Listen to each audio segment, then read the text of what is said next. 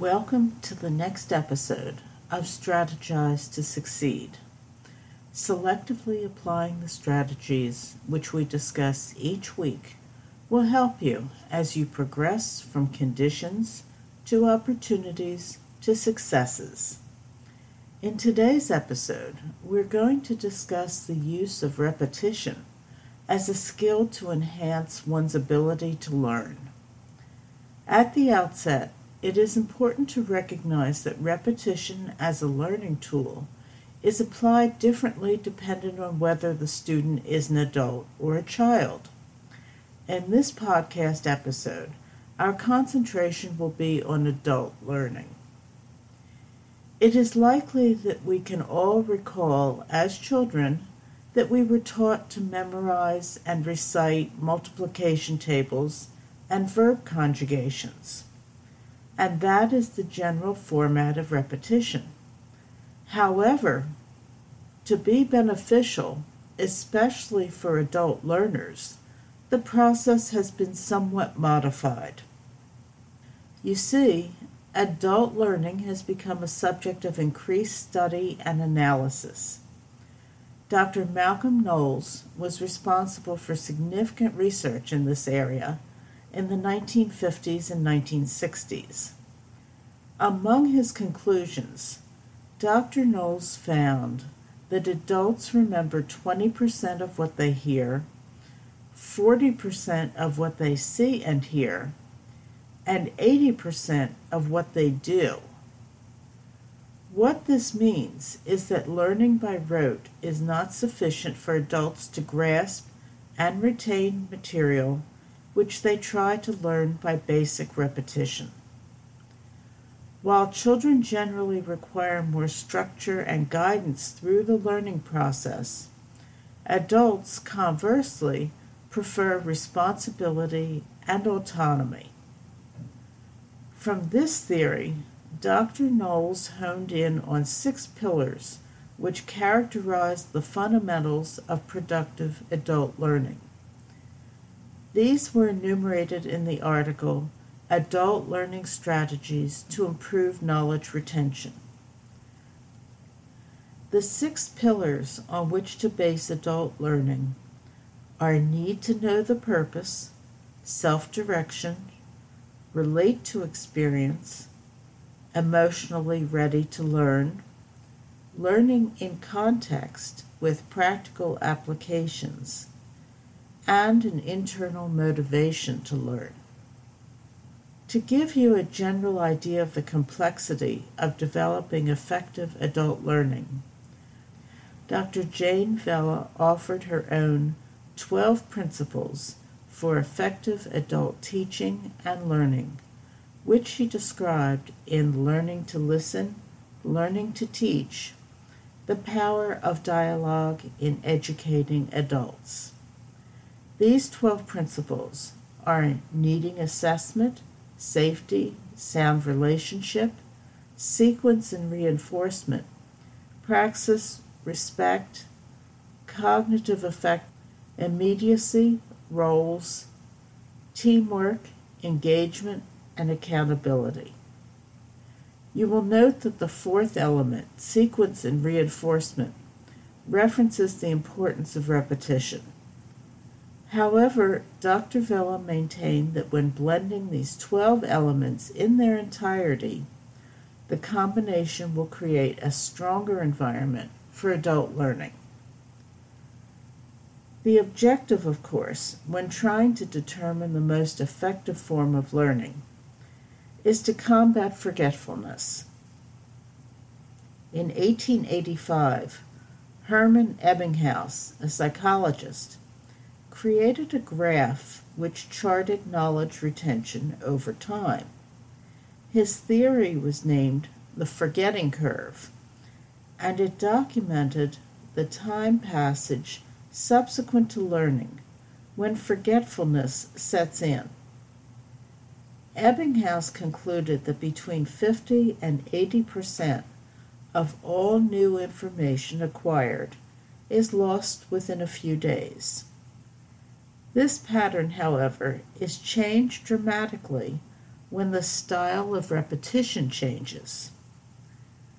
According to the forgetting curve theory, quote, we tend to recall more and forget less when the learning is spaced across time and repeated during the teaching session. The spaced repetition method improves long-term retention by 200%, close quote. So what is the spaced repetition method, and how complicated is it to use successfully? Spaced repetition is a study technique which emphasizes applying active recall over several separate study sessions. Active recall refers to repetitive testing of your learning of the material. It is an active process as compared to rereading and highlighting text or watching video or another similarly passive approach, because the brain is more involved in retrieving and grasping the material by using constant testing spread out over a period of time. Ultimately, the purpose is to achieve efficient and effective learning. As described by J.E. Choi in Spaced Repetition, the Busy Student's Best Friend, although there are multiple ways of engaging in self-testing, the most efficient is the use of flashcards. The reason that they are considered an optimal study tool is because flashcards are simple to create from the material which you want to learn, and they're mobile. Regardless of your job or other daily activities, it is possible to unobtrusively carry your flashcards and, in a moment's time, use them for brief self-tests throughout the day. It is this repetitive cognitive effort over time which is central to effective learning. At this point, I would like to add a caveat. As indicated by both Drs. Knowles and Vella's extensive parameters to guide adult learning, there are numerous components involved to create the right balance for optimal learning of different subjects. The strategy of spaced repetition is helpful when trying to learn specific information. However, this process is not constructed to assist in developing problem-solving skills. The basic steps for creating your own spaced repetition system are first to generate your own specialized set of flashcards, which are unique to the material which you want to learn. These can be made out of uniform-sized blank paper, such as 3x5 cards. Choi explains that, quote, on one side of the card, you should ask a question or have blank spaces for information you need to learn. The other side will have an answer, an explanation, or a tutorial, close quote. Once you've made some of your flashcards, you can begin using them to test yourself. The testing element is not one and done. Spaced repetition means that you will need to return to the cards a few times, spread out over time. If, after a period of 2 to 3 days, you have found that you have forgotten what you thought you learned, that's an indication that you need to repeat the study and self-test process more often. Repetition is important to the learning process, and so is the testing. However, probably the most important element when trying to learn information is in the name, the spaced part of the repetition. In Psychology Today, Dr. Angela K. Troyer, a clinical psychologist, wrote an article entitled Spaced Repetition.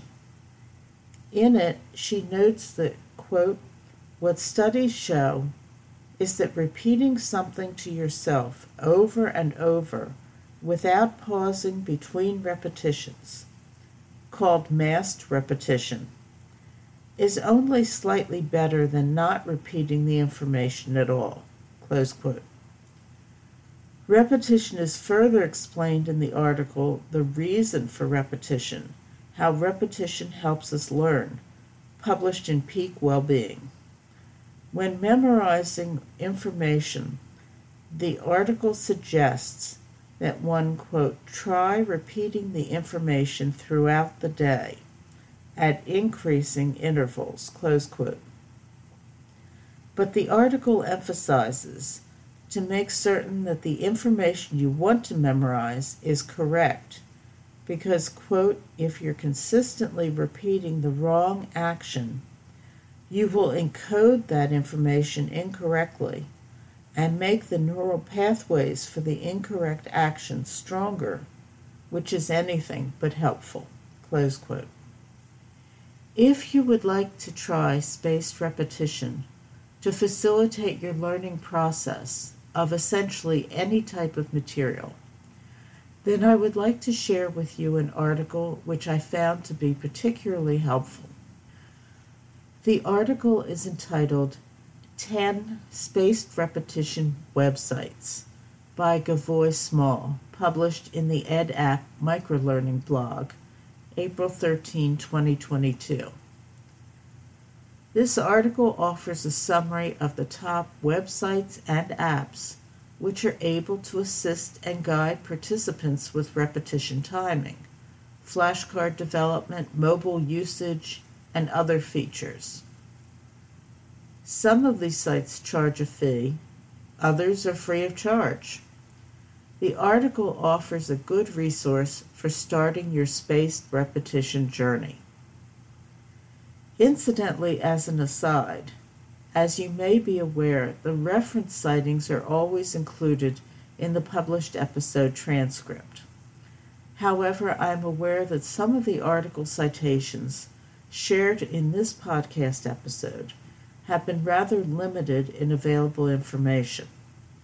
If you are in need of further information in an effort to track down an article regarding this or any other episode, just email or DM your mentor, and I will be happy to try to assist you.